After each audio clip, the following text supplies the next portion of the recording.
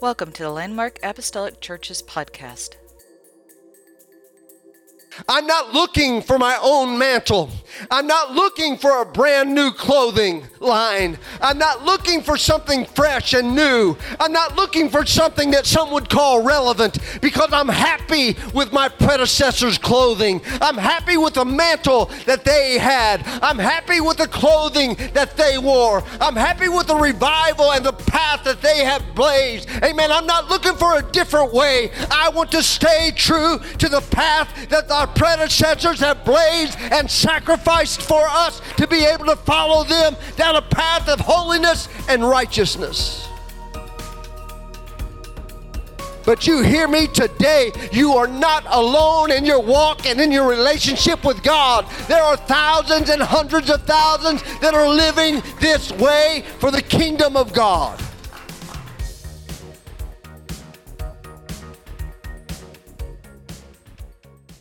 Grab your Bibles. Turn with me if you would. Good to see everybody here today. We're going to dismiss the kids to their class if they want to go to class today. Amen. We've got several, as Brother Jones said, that are out due to one reason or the other, but I'm glad that you're here. Nice crowd here today. Amen. 2 Kings chapter 2, verse 9. I feel like the Lord has given me something. I told Brother Scott Graham last Sunday, now he is one of the finest preachers I've ever heard, but I said, what impresses me more than just a great word from the Lord is a timely word from the Lord. I feel like we got a timely, encouraging message last week. Amen. And I feel like this is a timely word.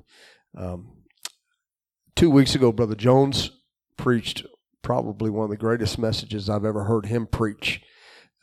Impacted me in a great way. We have a treasure in our ministry team here. I hope you understand and realize what a treasure that we have in the ministry team. I know I do. This is my first week behind the pulpit in more than a month, because it's probably the first Sunday I've been able to stand up straight for any length of time without pretty good pain shooting down my leg. But Brother Jones preached that message a couple of weeks ago, Stolen Seed. And even before the message impacted me the way that it did, I had set my heart to receive something from the Lord that day. I'm just really hungry for a move of God in the church, and more than that, even in my own personal life. And that message impacted me. If you've not listened to it, it's up on the podcast now. Go back and listen to that again. And even if you did hear it in person, it might be a good thing to go back and listen to that one again. Because I believe we are living in the day and the hour of stolen seed. If we're not careful, if we're not wary, if we're not prepared, if we've not prepared our heart to receive the seed of the Word of God, then I believe that it can very quickly be snatched away from us. Today's message, I believe, is one of those messages that either it's going to do you a load of good, it's going to really help you, it's going to refocus you, it's going to pull you back on track, or it's going to just go wasted in your life. Amen. I want everybody to be impacted, not because I'm the preacher, but because it's the Word of God. And we're living in a very difficult and strange day and hour, and I believe that now more than ever the church needs to be the church. It's not a day for us to run and tuck tail and hide in a corner somewhere, but I believe God is setting us up for the greatest revival the world has ever seen in its history. Amen. I believe that with all my heart. It may not be the way that we want it to be. It may not come the way that we expect it to come, but God is perfect in all of His ways, and His word is not waxed short. His power has not grown faint. God is still as powerful today as He ever has been, and I believe that He wants to use us, His kingdom, His body, to bring the revival that He wants this world to see. Amen. 2 Kings chapter 2, verse 9. We're talking about Elisha and Elijah. The Bible says, and it came to pass that when they were gone over the Jordan River, that Elijah said unto Elisha, ask what I shall do for thee before I be taken away from thee. And Elisha said, I pray thee, let a double portion of thy spirit be upon me. And he said, thou hast asked a hard thing. Nevertheless, if thou see me when I am taken from thee, it shall be so unto thee. In other words, Elijah looks at Elisha and he said, you're not asking a simple thing. You're not asking for a new building. You're not asking for even a revival. You're not asking for something that's simple, but you've come to me asking me something that is very difficult to accomplish. Nevertheless, and I love that when I go to the Lord and say, God, I don't know what else to do. I don't know where else to take this. This is beyond my capacity to reason with. This is beyond the doctor's capacity to minister to. I'm going to give this to you, God, and I hear God say, you maybe ask a difficult thing by the worldly standards. Nevertheless, there's nothing that is impossible with him. He said, nevertheless, if thou shalt see me when I'm taken from thee, it shall be so unto thee. But if not, it shall not be so. And it came to pass, as they still went on and talked, that behold, there appeared a chariot of fire and horses of fire, and parted them both asunder. And Elijah went up by a whirlwind into heaven. And Elisha saw it, and he cried, my father, the chariot of Israel and the horsemen thereof. And he saw him no more. And he took hold of his own clothes, and he rent them in two pieces. He destroyed his garment. He destroyed the clothing that he was wearing. He ripped them apart. But the Bible goes on to tell us that he took up also the mantle of Elijah that fell from him, and went back and stood by the bank of Jordan. And he took the mantle of Elijah, and when he also had smitten the waters, they parted hither and thither, and Elisha went over. Amen. What I want to preach to you today is something I've simply entitled, Where is the Lord God of Elijah? Where is the Lord God of Elijah? Why don't we just clap our hands to the Lord one more time? And let's just thank him right now for his power, his love, and his mercy. Oh, we want to see your demonstration today, God. We want to see your authority, God. We want to see your power and your anointing in the name of Jesus Christ. Hallelujah. You may be seated today. I've always had a healthy respect for my elders, for those who have gone before me. I've always, in my younger days, kind of looked up to ministry that has preached and affected me in such a way that I have felt the very power and anointing of God as I've sat and listen to the different ones. I thank God for every pastor that I've ever had. I thank God for men that have pastored this church before me, men like Brother Blake and Brother Adams and Brother Glidden and Brother Sargent, and it goes on and on and on. I've always had a great deal of respect for those who have gone before me. I think it's a foolish person who thinks that there is nothing to gain from the previous generation. I think it's the ungrateful that fail to recognize the sacrifices that brought us to where we are today. If you look back at the history of this very church, you'll find that it's not always been packed. It's not always been what some would call successful. But there have been times and seasons in the past where men have come and they've stood behind the pulpit and they've preached not to a full congregation, but they preached to empty pews with only 2 or 3. They preached when there was no finances in it. They preached when there was no revival coming. They preached when there was no response from the pew, and yet they still held true to the path of their predecessors, who came not to get rich or wealthy, who came not to build a great congregation so that they could say, look at what I have done, but they came to prepare and present the word of Jesus Christ and the gospel of Jesus Christ to whomsoever would hear it. They came to see what God might be able to do if they would simply obey. Many of our elders paid a price that most of us, including myself, know very little about. I held in my hand this morning So I was putting this message together, an old book called Pioneers of Pentecost, Old-Time Preacher Men. One of the chapters my grandfather is in. I can remember looking back and listening to the stories that my grandfather would tell me. It was stories that were not like our stories today. It wasn't stories of great revivals all the time, although those were mixed in that impacted me the way that the stories did. But Grandpa would begin to tell me stories about the hardships that they would go through. He never pastored what most would consider a large congregation, and yet he would just go day by day walking in faith. He would be hungry at times with 6 children to feed and wondering where the food was going to come from. Fall on his knees and begin to pray, only to hear a knock at the door. Get up and go to that door and see nobody there, but there would be a bag of groceries out on their porch that would feed their family for a little while longer as they walked in faith, doing what God had called them to do.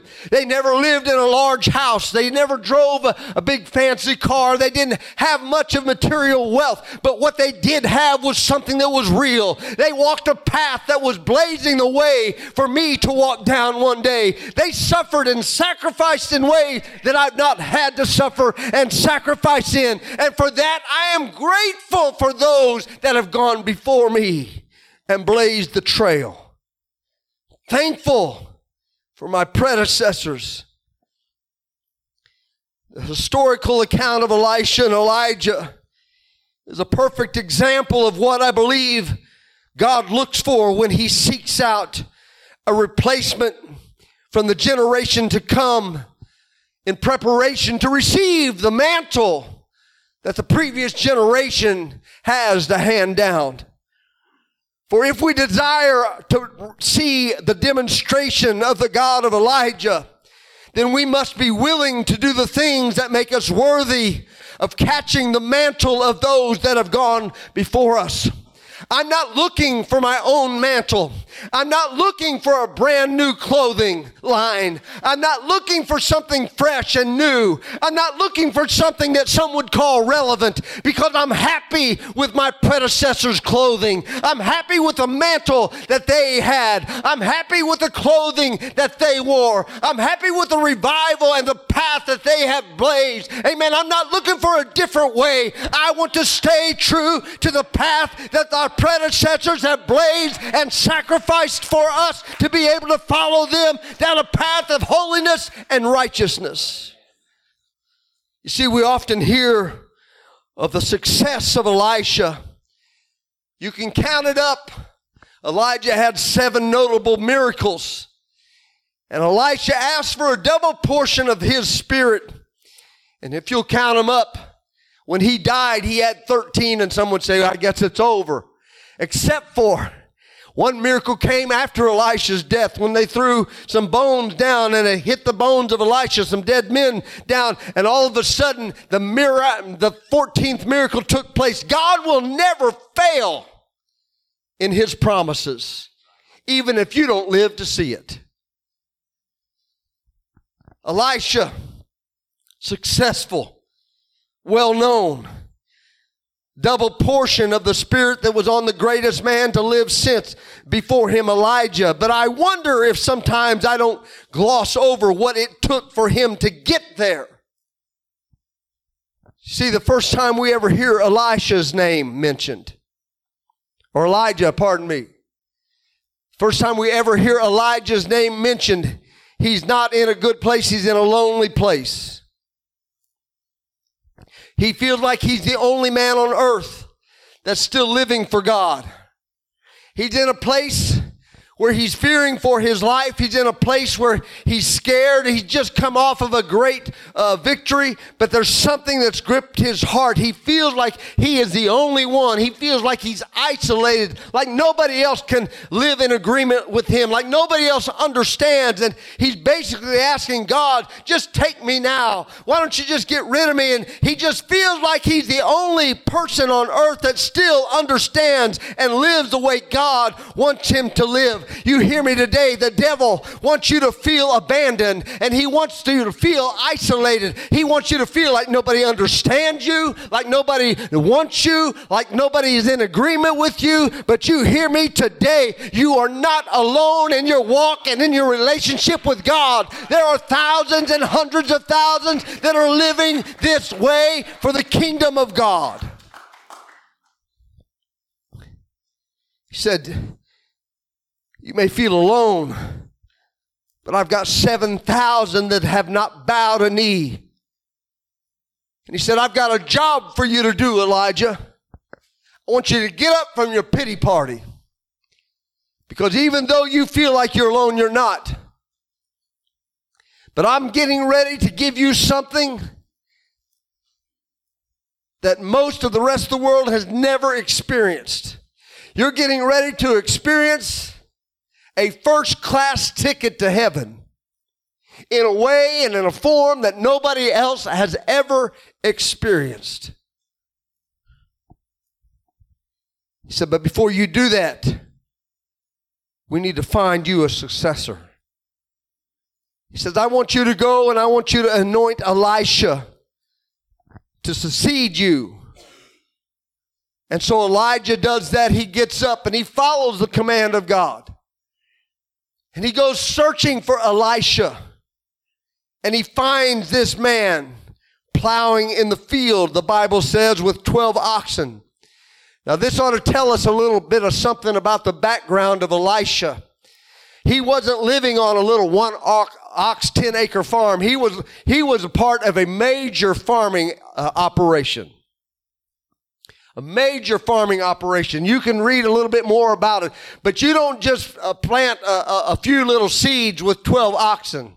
Elisha's out. He's got 12 oxen that he's in control of, and he's plowing up the ground, getting ready to plant the seed. You can be assured that if the farm was that big, that Elisha was not the only one in the field. Surely there were other teams of oxen working the land. Surely there were other hands that were on the farm. Maybe he had a brother or an uncle. Maybe they had hired some people to come in. But Elisha, I'm sure, even though it doesn't say it, was not the only one working in the field that day. You see, we're in the harvest season right now, and you can drive down the road. You can head out of town a little bit in any direction you want to go, and you won't get very far before you'll see the farmers out in their fields beginning to harvest the soybeans and the corn. It's a beautiful time of year. And sometimes you'll see a small farm. I grew up on a small couple 100-acre farm, and we drove these little small tractors, and we had 2-row plows and small discs, and it seemed like a lot of work, but that was only because our implements were small. But you go out to these big operations where they've got several thousand acres, and their combines aren't just 3- and 4-row combines. They've got combines that you got to have a wide look. You got to take the head off of them and turn it sideways, and it's got to be hauled behind the combine so that they can get down the road. They'll cut a large swath. And I noticed something the other day. I was looking out into the fields, these big fields, and it's rarely that you will drive past a major operation and only see one implement out in the field. You're liable to see 2 or 3 combines.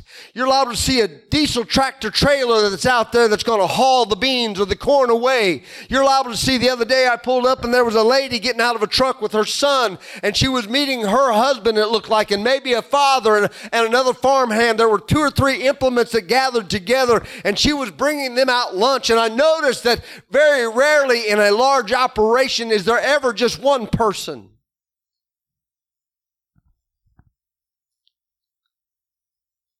You don't find Elisha sitting at home playing video games while the field hands are working the field. His parents must have given him a good upbringing. They must have instilled in him a good work ethic. Because while some might sit at home and waiting for the spoils of the farm hands to bring in the grain, no, Elisha was out there getting the calluses on his hand. Elijah was right out there in the midst of them running 12 yoke of oxen. He knew what it meant to sweat. He knew what it meant to work hard. He knew what it meant to get dirty. He knew what it meant to bring in the harvest.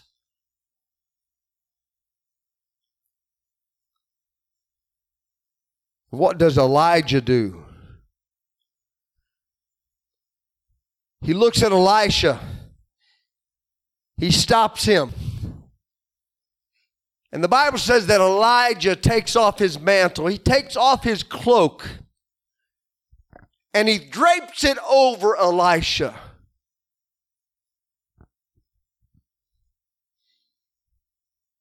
He gives him a taste of what it feels like to be clothed with a powerful anointing. The cloak is not yet Elisha's cloak. It's still Elijah's for the wearing. But something about that caused Elisha to feel something. There was an anointing, I believe, that went along with that mantle of that anointed man of God.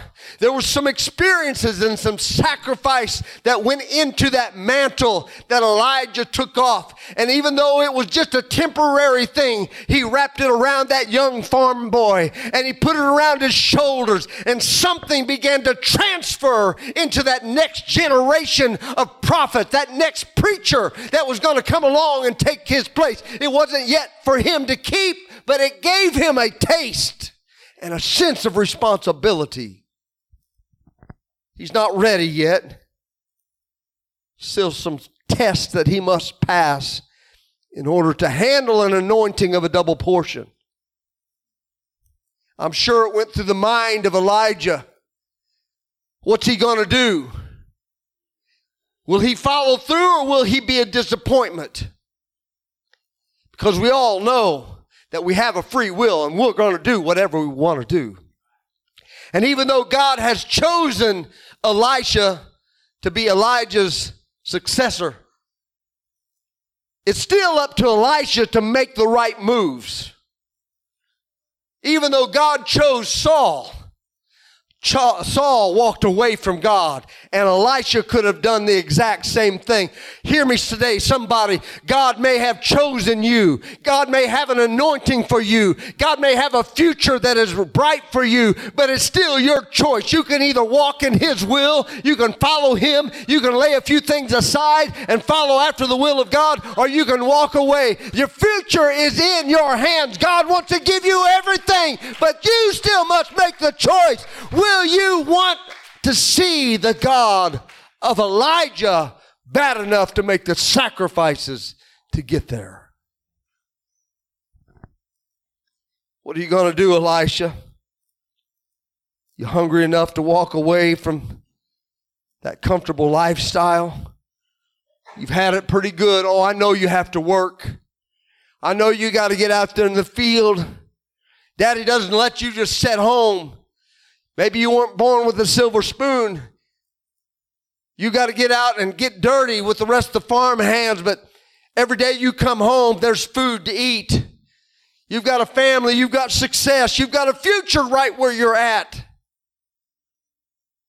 But are you hungry enough for the anointing to leave it behind? Are you willing to sacrifice some things in order to walk a path that you've never walked before? Elisha very quickly proves his commitment when he takes a team of oxen, 12 oxen, and he sacrifices them. That's no small thing. He didn't go get a turtle dove and say, okay, I'm on my way.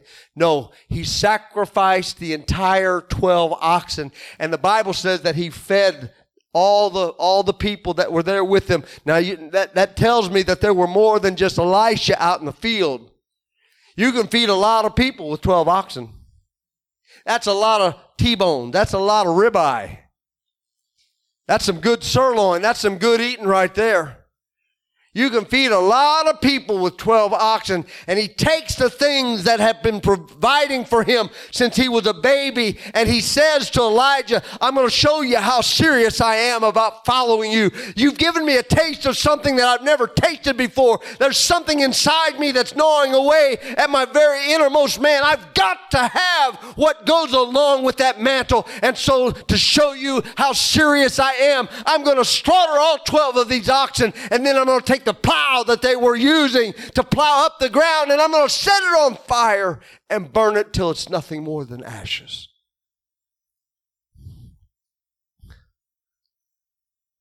He's committed. In essence, he's saying, my old way of living is gone. The way that I used to provide for myself is gone. But it's not at this point that he receives the double portion. He doesn't get elevated to a status of leadership here by making these sacrifices, by turning away and burning the plow and slaughtering the steer. No, the Bible tells us that he did all that and made those sacrifices to become Elijah's attendant. Because see, if you're ever going to lead, you're going to first have to learn how to serve.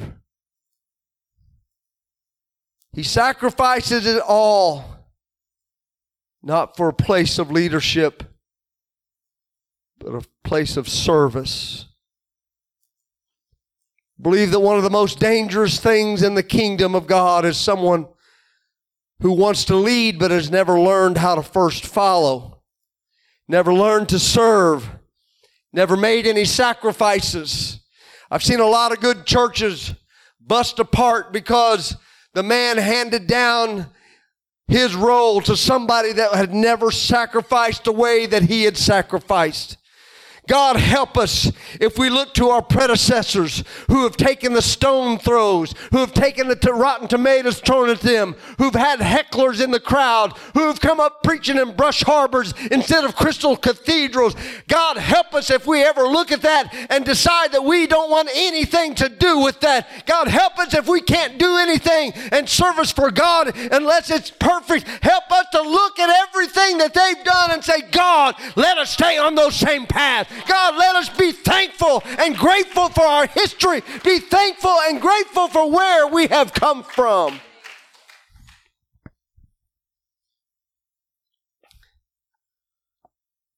You don't hear Elisha's name mentioned again. Chapter 19 of 1 Kings ends with Elisha. Chapter 20, 21, 22, no mention of Elisha. You turn the page over to 2 Kings. Chapter 1, still no mention of Elisha. You don't hear his name again until you get to 2 Kings chapter 2. Why is there no mention of Elisha? If you read what's going on, there's a lot of things happening.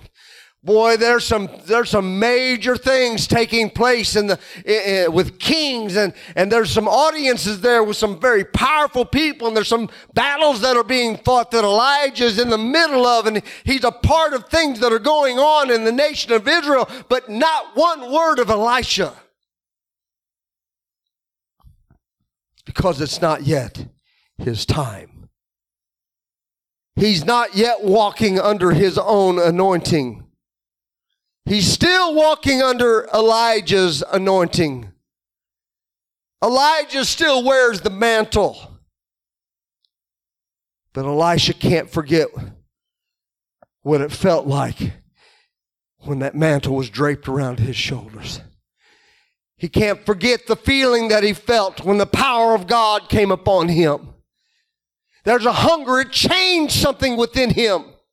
that caused him to cast away everything, that caused him to remain focused to the man that he had chosen to serve. He wasn't worried about position. He wasn't worried about fame. His time would come one day. All he was worried about, I've got to stay right here by my master's side. Wherever he goes, that's where I go. Whatever he goes through, I'll go through it with him. If he suffers, I'll suffer right by his side. If he performs a miracle, I'm going to be there to see it. If he gets a credit, I don't care. I just want to be there to see what God has to do. Wherever Elijah goes, that's where I'm going to be. Count on it. There's about 4 chapters there where he's seeing some things. He's learning what it means to wear the mantle without the responsibility of it being on his own shoulders. He's seeing that it's not all general conference speaking. He's seeing that it's not a popular thing to wear the mantle all the time. He's watching as the responsibility and the weight rest upon his master.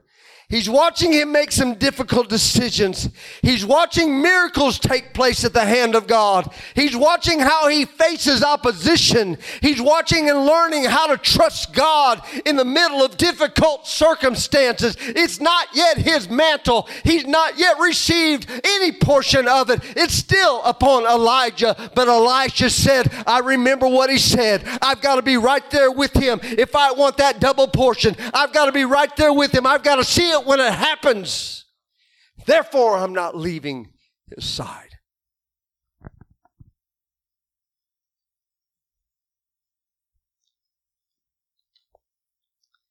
Elijah is close to being caught away in a fiery chariot. But God said, I've got a few things I need for you to do yet. And then I'm coming to get you.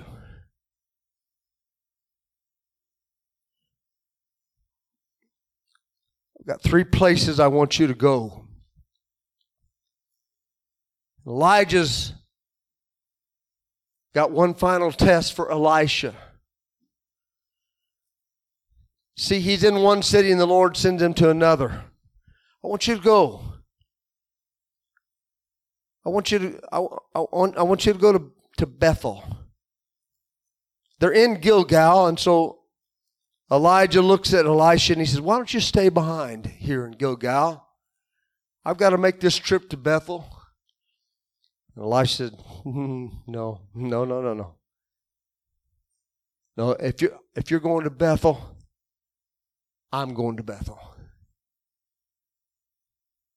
They get to Bethel. The Lord tells Elijah, head to Jericho. And so Elijah looks at Elisha and says, you've got to be weary. I don't know, maybe he had some family, some relatives that were there. Why don't you stay behind? You know, they've invited you. It's little Johnny's birthday tomorrow night, and they're throwing him a big party. If you want to stay behind with your family, you're welcome to go while I head on down to the next city. And no, because I'm committed to you. I'm serving you. I don't serve myself. I don't serve my own desires anymore. I serve you. And where you go, that's where I'm going. I've not lost the feeling of the power of the anointing. I remember what you said. I've walked in your footsteps long enough to know that if I want that mantle, I've got to walk the same path that you walk. We cannot walk a different path than those who have gone before us and expect the same results and the same anointing. I can remember growing up and hearing men. Some of them have gone on to meet the reward, and some of them are still with us today. Some are relatively retired, and you don't hear their voices speak to us that much anymore, but I can still close my eyes and hear certain sermons.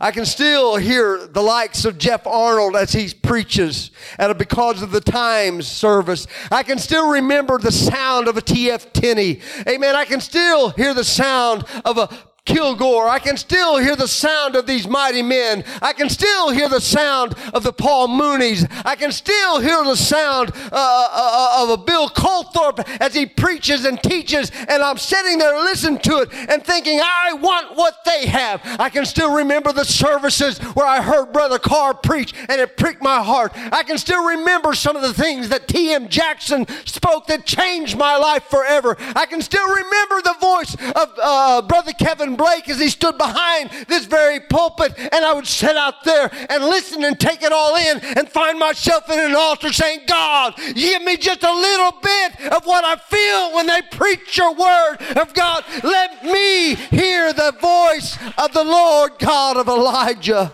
like they do. But if I want that, I must stay on the same path. It's not time for me to blaze a different trail just so I can be accepted by something that this world deems to be relevant, by what the world's philosophies deem that is antiquated and outdated. No, I'm going to stay in the Word. Why? Because it's a trusted trail. It's a trusted path. It's a proven story. It's a proven thing. If we stay on that path, we can be assured to receive the same anointing. Where is the Lord God of Elijah? I know we're going through a difficult time right now. Doesn't feel like revival's exploding. We're doing good to kind of maintain. We're doing good just to kind of hold our own. This is a sacrifice I didn't realize I'd ever have to face. We're doing things differently than we've ever done them before.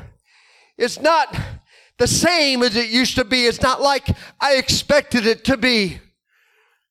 I've enjoyed the times where we've packed the people in. I don't like splitting the church up. I don't like preaching a half of the church at a time. It seems like there's a greater power and a great anointing when we're all gathered together, and I look forward to that day. But if we use that for an excuse not to be able to come and see the Lord God of Elijah's power and anointing take place, then we are the ones that are silly. We are the ones that are suffering. We must see the Lord God of Elijah, whether it be 2 or 3 gathered together, or 200 or 300 gathered together. I must see the Lord God of Elijah.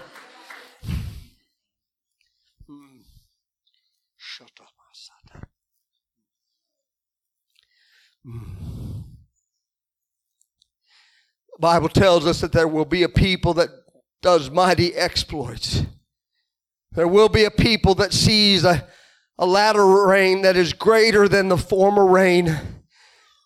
It's not going to be a people that walk a different path. There have been those that have walked away. There have been those in this very church that have walked away. They've seen what we've gone through as their exit strategy.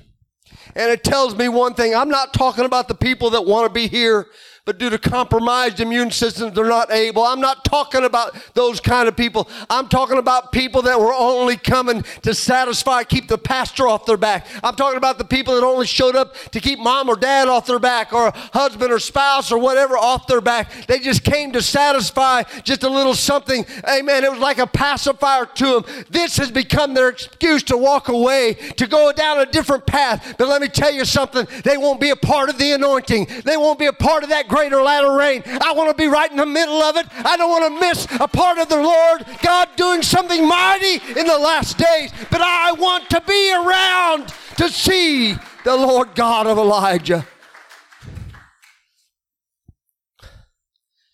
It's going to be a church that knows what sacrifice is. It's going to be a church that stays close to the predecessors that have given everything for the truth that have brought us this far. I don't know what it feels like to have someone throw a rock through the window. I don't know what it feels like to preach in a brush arbor and not have air conditioning. Oh, we've had a few of those little services where we've open ourselves up to the elements when it's slightly uncomfortable. That's one thing when it's a novelty. It's another thing when it's a lifestyle. So what happens if everything changes? What happens if nothing ever is the same anymore? What happens? I'll tell you what happens. The church will remain the church.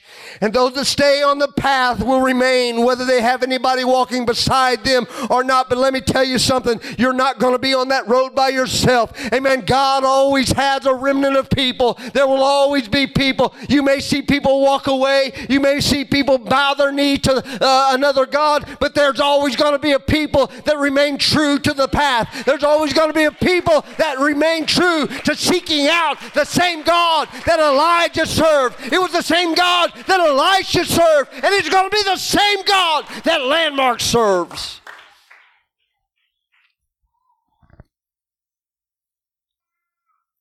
The Bible says it came to pass. They just still went on and talked. Behold, there appeared a chariot of fire, just an average day.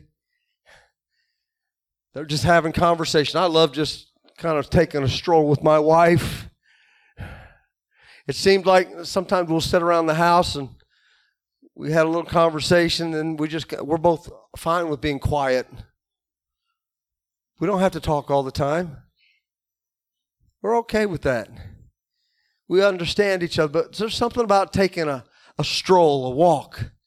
We hit that sidewalk and we begin to stroll and we just walk and talk. And it seems like it's in those times when we stroll that our conversation gets kind of deep and we talk about our dreams together. We still have dreams. I mean, we've been married 34 years. There's still some things we'd like to see, some things we'd like to do, some things we'd like to accomplish. And we start talking about our children. We start talking about our grandchildren. We start talking about the church and how blessed we feel. We start talking about the good things of God. By the time it's over, it's just been a great conversation and we got a little exercise on top of it.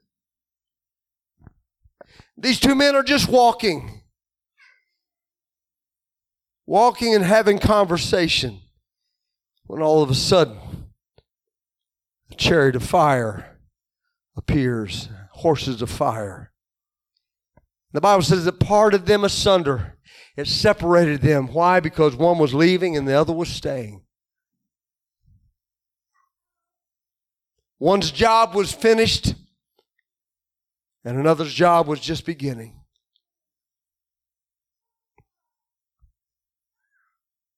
The Bible says that Elijah went up by a whirlwind into heaven, and Elisha saw it. The moment came on rather quickly, very suddenly. One minute they're just walking, having conversation. And the next minute, they're separated by a chariot of fire and horses of fire. And Elijah's on a taxi cab ride like no other. And on his way up to heaven. And Elisha standing back going, whoo. The moment had arrived. The Bible says he saw him no more. And he took hold of his own clothes and he rent them in two pieces. He destroyed the garment that he was wearing. But while he ripped his garment to shreds, something fell from the sky. The mantle of Elijah laid at his feet. And he picked it up. I don't need these old duds anymore. I've got a brand new wardrobe. Well, maybe that's not entirely true, because it wasn't a brand new wardrobe. It was one that had been proven effective, proven successful, proven powerful. We do ourselves a disservice if we look to anything other than what's already been proven to be the power of God unto salvation. I'm not looking to please the world. I'm not looking to please some political view. I'm not here to stir up trouble, but I am not here to do anything other than stay close to the path, because there's something inside of me that's crying out, let me see the God of Elijah. There's a hunger in me, and maybe we don't have hundreds coming forward to receive the power of the Holy Ghost right now, but that doesn't mean that there's not something inside of me that's crying out, the day is a-coming, the day is a-coming. One day you're just going to be casually walking. One day you're just going to be walking and talking with the Lord, and in a moment everything is going to be changed. Will you be ready to take the new garment and place it around you? Will you be close enough to receive the mantle that is handed down to you, so that the ministry that needs to go on can prevail, so the church that God needs to spread His gospel will be successful?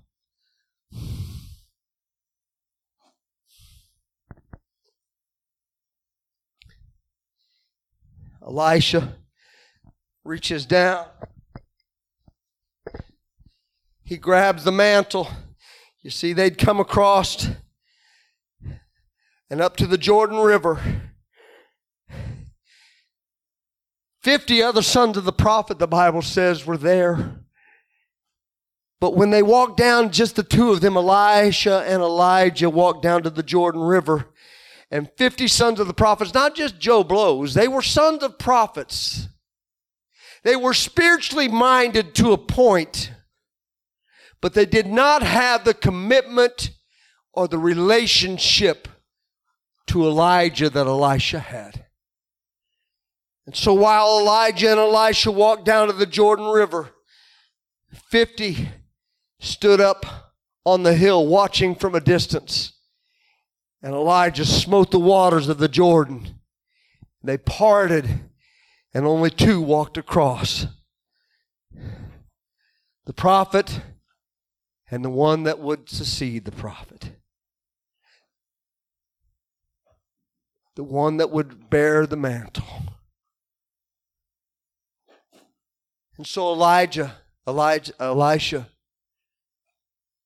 picks up the mantle. Elisha's now gone. He walks up. I just wonder. He walks back to the same place that they came out of that Jordan River. And he takes the mantle that has now been handed to him. And he says, where is the Lord God of Elijah? And he slaps the waters. And his heart must have almost burst wide open when he saw those waters begin to tremble and separate.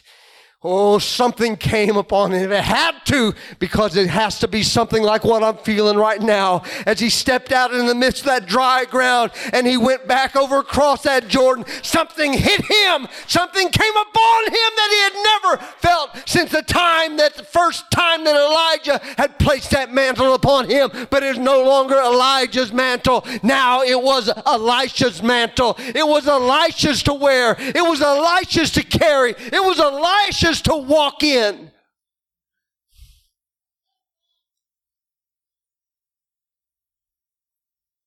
Where's the Lord God of Elijah? God said, it's right here in the midst of your commitment. Well done, Elisha. Because you had lots of chances to walk away. You had lots of reasons that you could have been offended. Your life was sometimes in danger. There were 50 soldiers that came up looking for the two of you, and God swallowed them up when Elijah went out and said, hey, if I be a man of God, let fire fall from heaven. And boom, 50 soldiers were gone. Just like that. There were times when Elisha wondered, is this really going to be worth it? But in his heart of hearts, he knew, I'm staying right here. I don't care what it costs me. I'm not letting him out of my sight.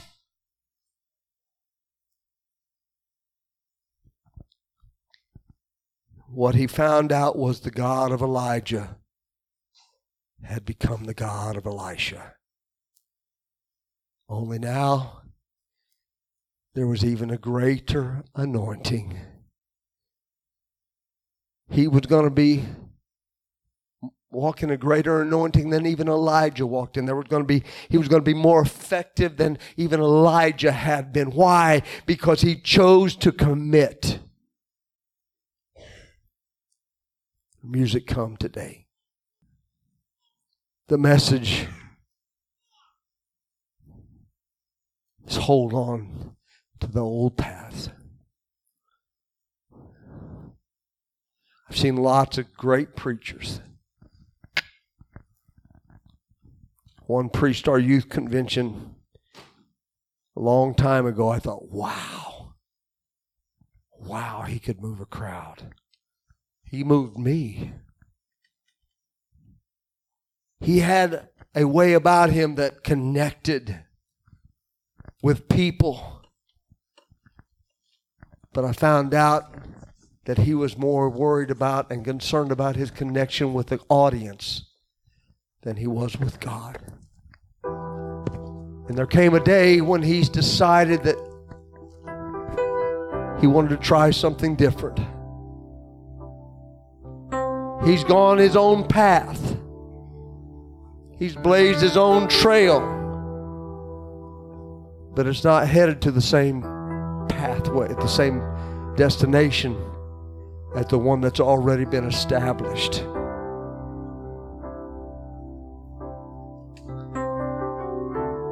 What we preach is not outdated or antiquated. What we preach is relevant and true. Tried and true. Tested and strong. And the Word says, greater things than these shall ye do. And the Word says, and nothing shall be impossible for you. And the Word says, in the last days I will pour out my Spirit. Your sons and your daughters are going to prophesy, and your young men, they're going to have visions, and your old men are going to dream dreams. I don't know where I fit in, young or old.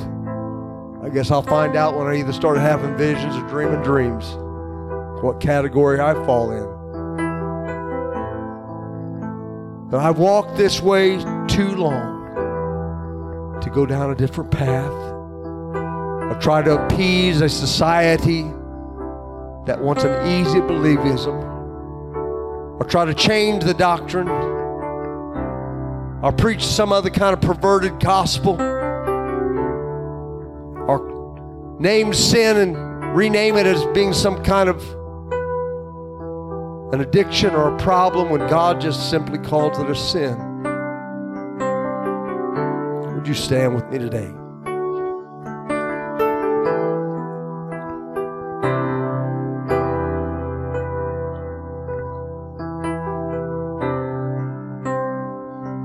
Every head bowed and every eye closed.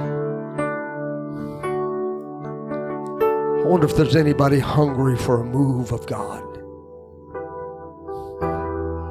If there's anybody that's dissatisfied with status quo. Tired of just existing. Tired of watching your family members be stripped away. Tired of watching people walk down a different path thinking it's going to take them to a road of ease when you know what lies at the end of that road is certain destruction.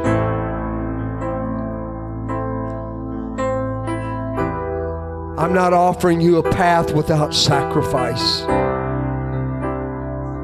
I'm not saying the road that we're on is one that everybody travels. But I'm just saying the ones that travel this road are going to see the greatest revival the world has ever experienced. I wonder where you want to be when that time comes. Will you be standing up on the hill, watching the miracle, the fiery chariot, the mantle fall, the anointing rest upon another from a distance, separated by a river that is uncrossable without a miracle? Or will you have stayed close enough to the man of God in your life that you're inseparable, that you've experienced the same pain that he's experienced, that you'll partake in the same victories and defeats that he's suffered and enjoyed, that you will have walked with him and talked with him and learned of his ways? Or will you stand off from afar and say, that must be nice to feel that authority, that must be nice to walk in that anointing? I certainly wish there wasn't a gap separating me and that mantle. Somebody hear me today.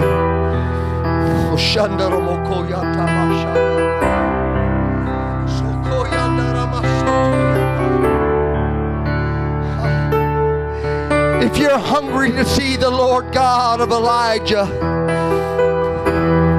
then you need to fall in love. You need to fall in love and stick close to the Word. You need to fall in love with the path. You need to follow in the footsteps of our predecessors. You need to hear the words of our elders when they still called sin, sin.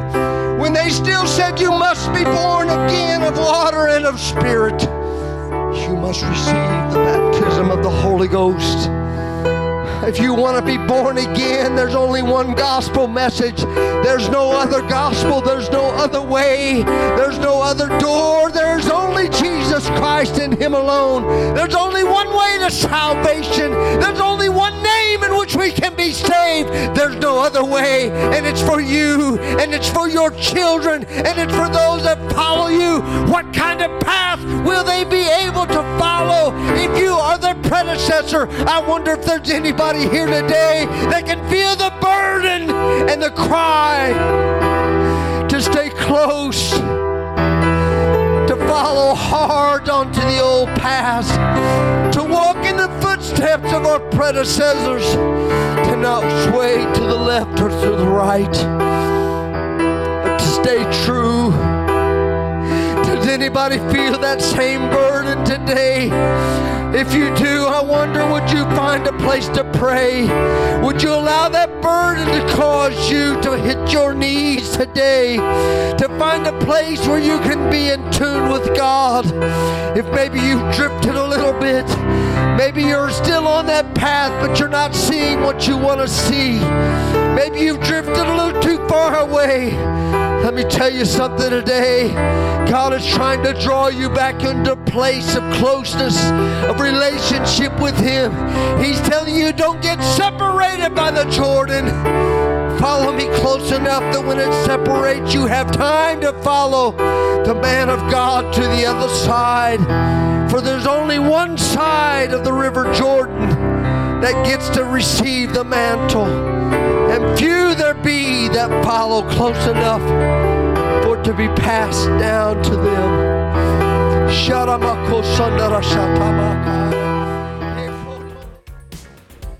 Thank you for listening to the Landmark Apostolic Church podcast. You can follow this podcast for more great episodes from the Landmark family. Thank you once again for listening to the Landmark Apostolic Church's podcast. God bless.